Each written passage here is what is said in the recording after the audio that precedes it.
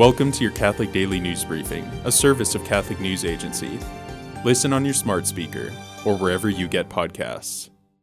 After a lengthy legal battle, a secular group will be permitted to install a mock nativity display at the Texas Capitol.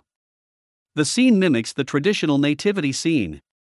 But instead of the Holy Family, it features the Statue of Liberty as the Blessed Mother, and the Founding Fathers surrounding the Bill of Rights in a manger. The Pope has named a new prefect of the Vatican's Congregation for the Clergy. The 69-year-old bishop is the first Korean to lead a Vatican congregation. He succeeds an Italian cardinal, who led the dicastery beginning in 2013. The dicastery oversees the world's diocesan priests and deacons. The Vatican issued a decree today, setting limits on the terms of leaders of international associations of the faithful and new communities. The new decree limits the terms of office in the central governing body to a maximum of 5 years, with one person being able to hold positions at the international governing level for no more than 10 years consecutively.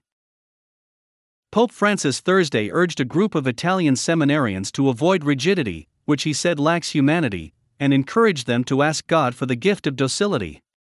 The Pope spoke about the qualities of a good seminarian and priest in a meeting with the students, rector, and formators of the Pius XI Regional Pontifical Seminary, located in central Italy.